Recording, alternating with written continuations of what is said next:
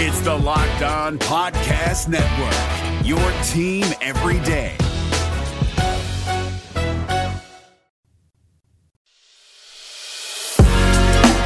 You are Locked On Reds, your daily Cincinnati Reds podcast, part of the Locked On Podcast Network, your team every day.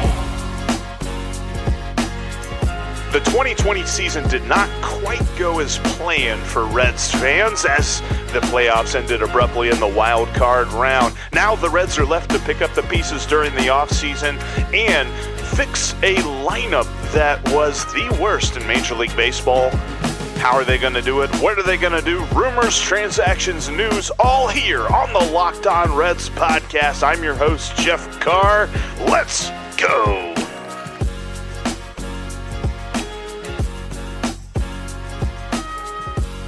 What's up, Reds fans? Welcome in to the Locked On Reds podcast. Man, I am so glad you joined me today. Thank you so much for downloading and listening. We got a treat. We got Chapter 2 of the Rob Wooten story. If you're not familiar with it, Chapter 1 happened, I believe it was December of 2019. I talked with Rob Wooten, a minor league pitcher for the Cincinnati Reds who was persevering through his fourth major surgery and still chasing his dream of being a big league pitcher. Well, now we've got the next chapter of the story for Rob Wooten, kind of how he went through all of the COVID stuff, and then also on top of that, having to retire and transition from being a player into where he is now. I can't wait to get to that, so we're going to jump right in right now. Alrighty, for today's Locked On Reds, I have back with me for Chapter 2. Some of you may remember I talked with him last year. It was close to this time. I think it was in December or something like that. But I'm talking about Rob Wooten. He was a pitcher for the Reds in the minor leagues, and now he is here to talk about what's happening next. But first off, Rob, how are you doing, sir? I'm doing great, Jeff. Thanks for having me back on. It is very nice to have you. I'm glad to get to talk to you again. I know where we last left off, you were getting ready for the season, and then, of course, the season itself got all kerfuffled, I think is a good word to use. That's not one that I've used I like yet. it. So we'll do that. But I was curious because I know that with everything that was happening, and I know that minor league baseball was in flux this year, and then, of course, we didn't have a season. What was that like on top of everything that you were kind of deciding with your own personal career? Yeah, I mean, obviously this is an extremely strange year for everyone in baseball, for everyone in life, in that matter. And I don't think anyone saw this coming, especially last time we had this conversation about a year ago. And right. And I was talking about a comeback for the fourth time after a major surgery, and was really motivated and looking forward to getting back to Arizona and giving this one last shot, and actually got to that moment. And, then things kind of turned south with the pandemic, and actually re-injured my shoulder once again. And that kind of led to kind of go back first to last October. I went into Cincinnati for a follow-up on my latest shoulder surgery. And while I was there, I met with a Reds official and was talking about the future a little bit. I wasn't quite sure if I would get the opportunity to make one last comeback, and come to find out that there was mutual interest on both sides to give this one last shot, with also the idea of, if it did not work, maybe if the opportunity presented itself to transition into a coaching role, even as early as last year, if the season had taken place, I would have been more in a player coach type role if my body allowed. Well, fast forward to spring training.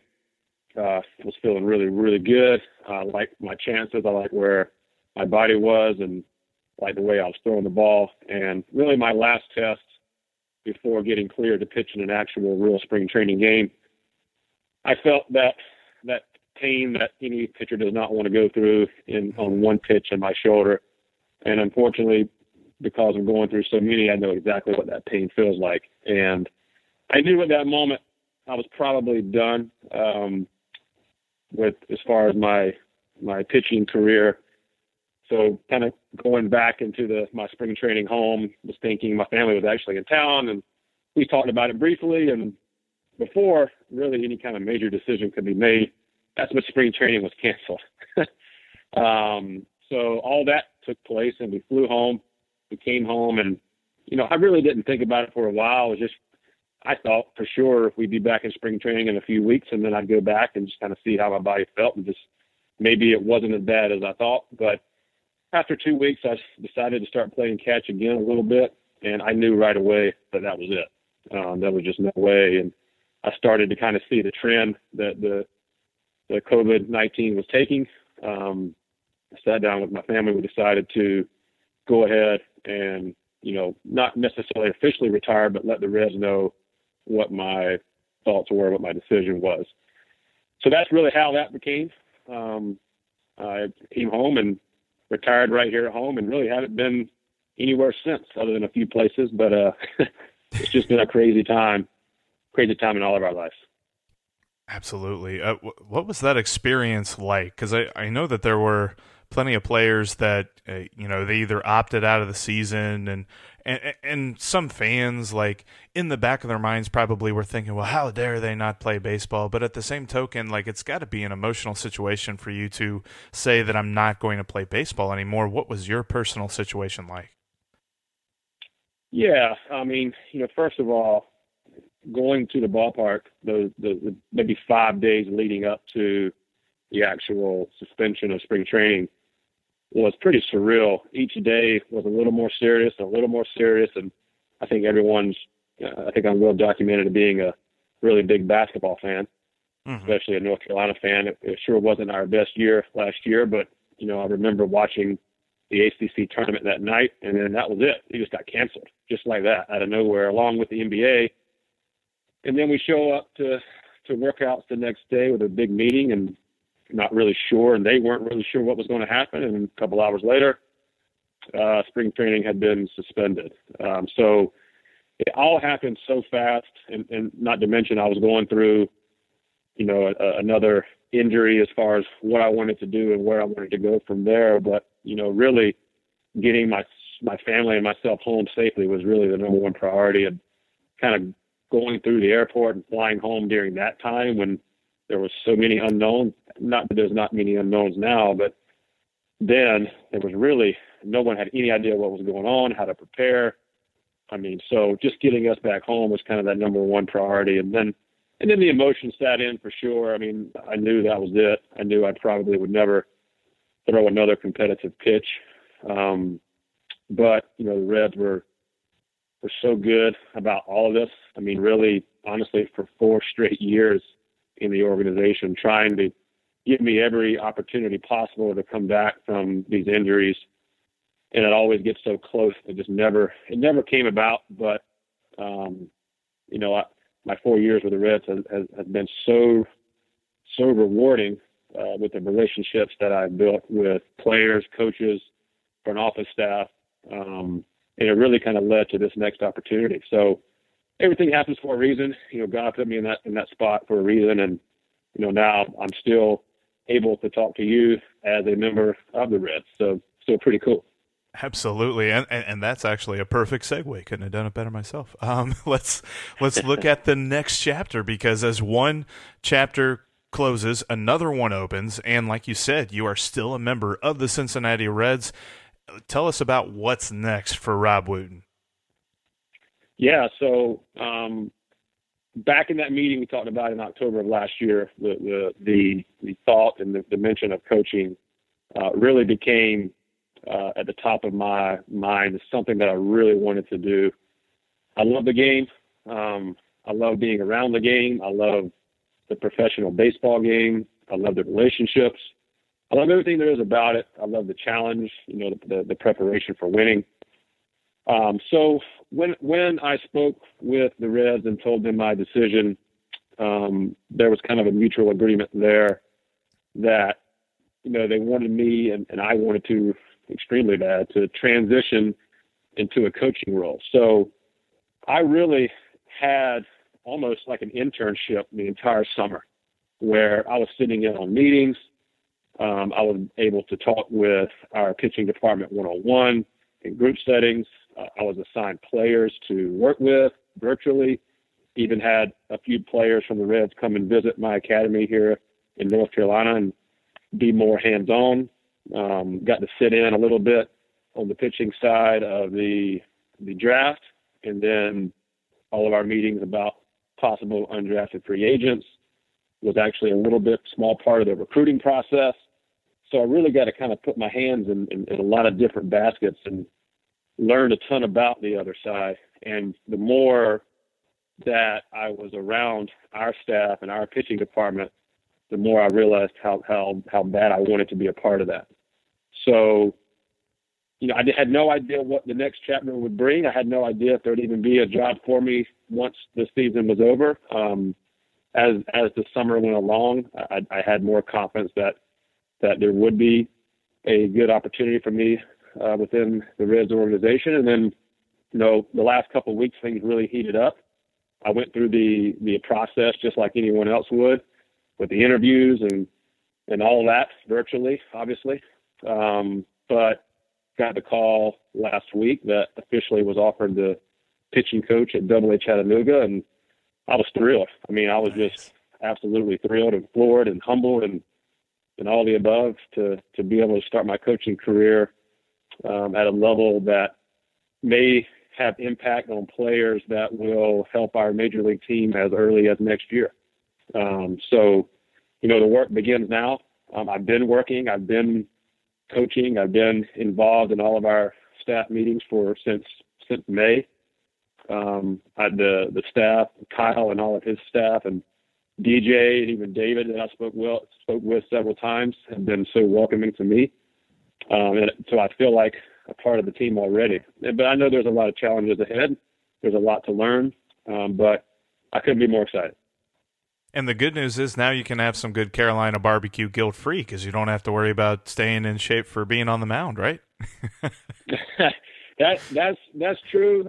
My three kids do keep me running around quite a bit, and I'm still an active person. I think that will continue for a while. But that is true. I can eat more barbecue now. I'm not worried about it. I know last time we talked, I asked you about Bojangles, and it's like, yeah, it makes sense. You got to be on field shape. Yeah. You mentioned getting a chance to work with some players and working on development. What do people, as far as the difference between being a pitching coach for Chattanooga and being a pitching coach at the major league level? I know that there's a much greater emphasis on development. What kind of differences are there when you're the pitching coach like Derek Johnson or where you're the pitching coach like Rob Wooten for the Chattanooga Lookouts? Yeah, I think there's for sure some similarities, but I also think there's some differences as well where, our job is to get our pitchers to send to DJ ready to rock and roll.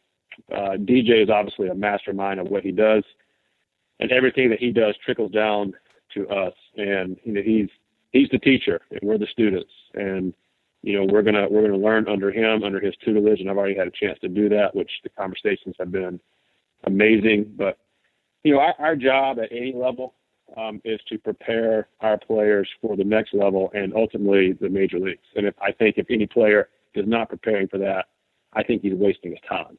So that's one thing I always did as a player. No matter where I was preparing as if I were a major leaguer. So then when I actually was able to play in the major leagues for those few years, I was prepared for it.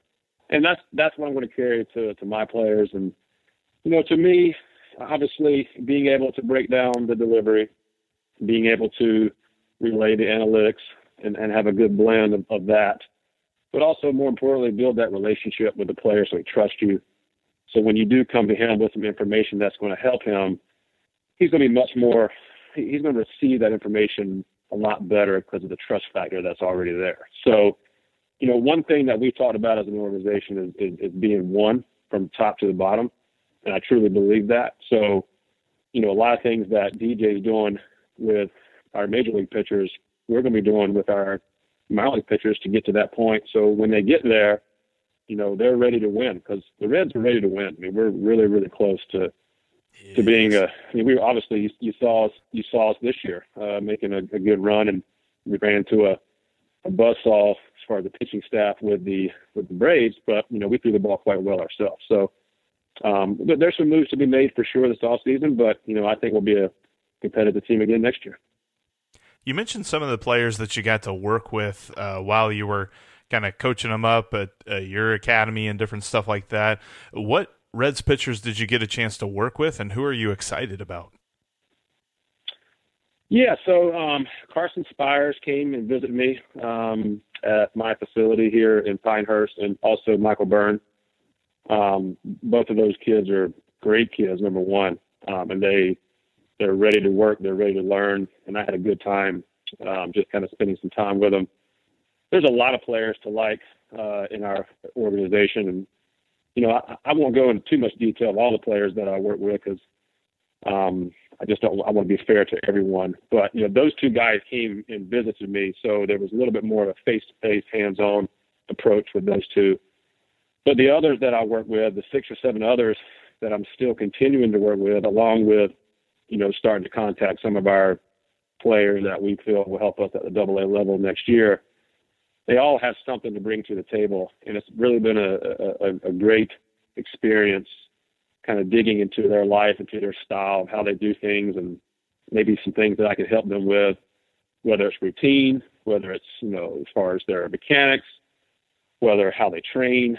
There's so many things that I was able to experience as a player, and I'm just off the field as a player that I feel like I can relate to pretty much anyone. So all of these kids, it's been really fun to work with them. And that's a weekly thing. I mean, we're keeping in contact every week, and with the goal of having a normal spring training, which we all hope, but we all have no idea.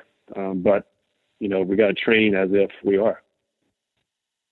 Something I've been wanting to ask pretty much any pitcher that I talked to this offseason. I know that we all watched the World Series and we saw what happened with Kevin Cash and Blake Snell.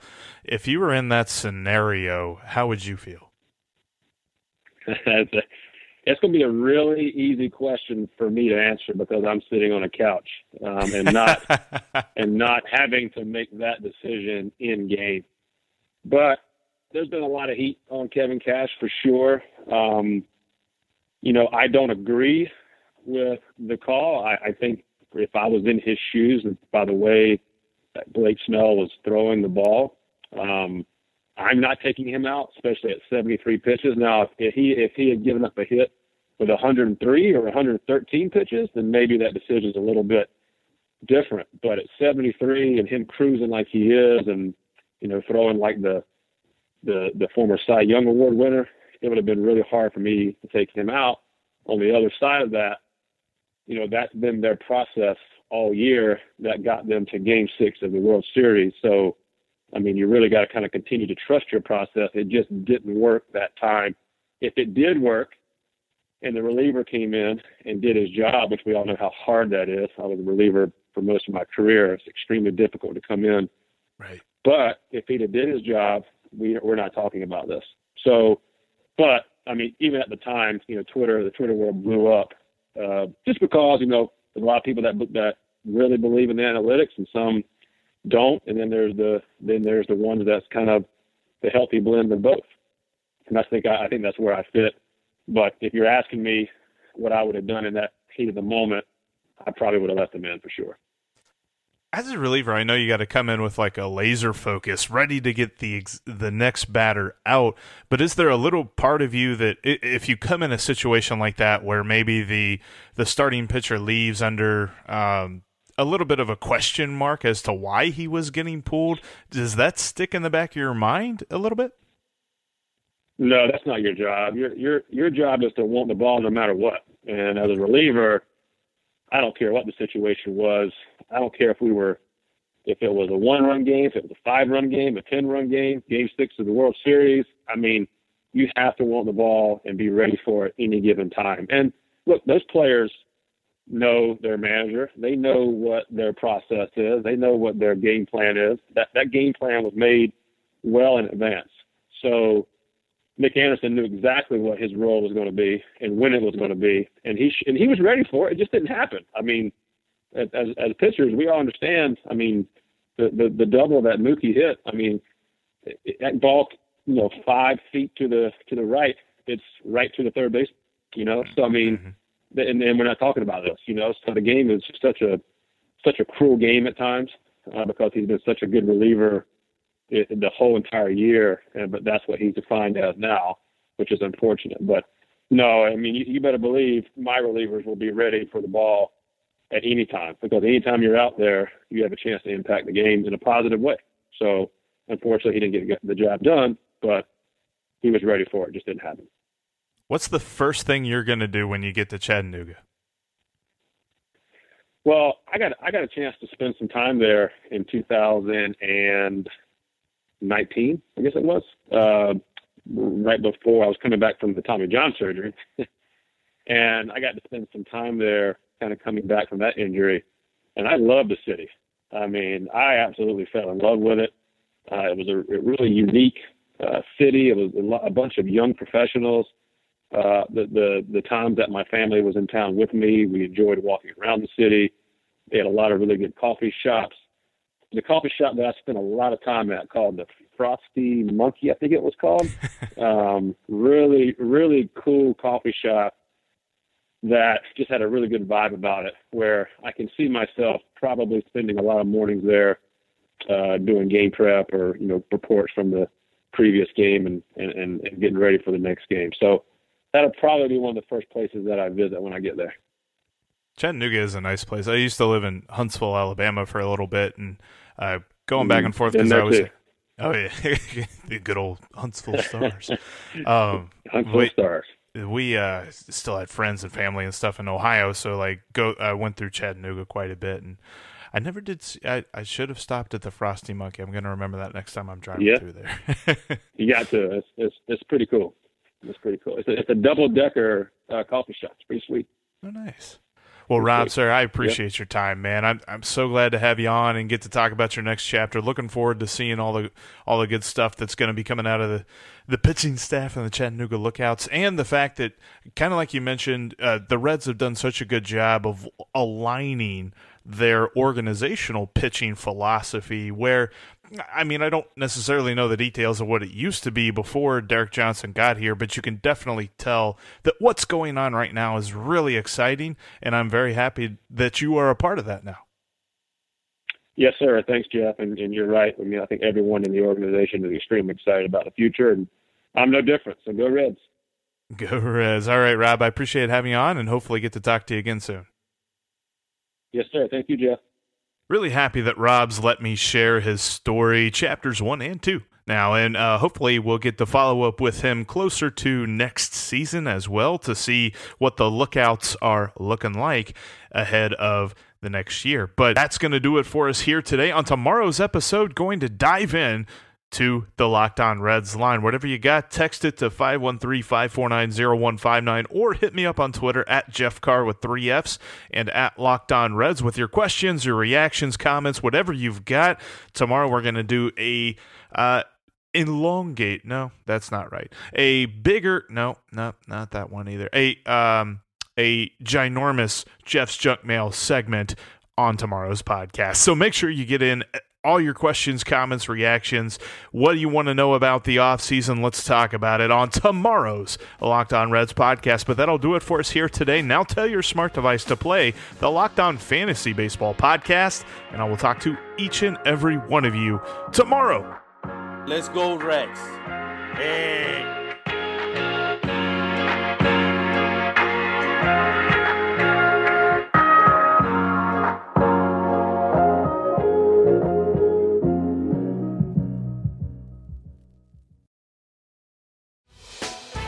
Hey, Prime members, you can listen to this Locked On podcast ad-free on Amazon Music.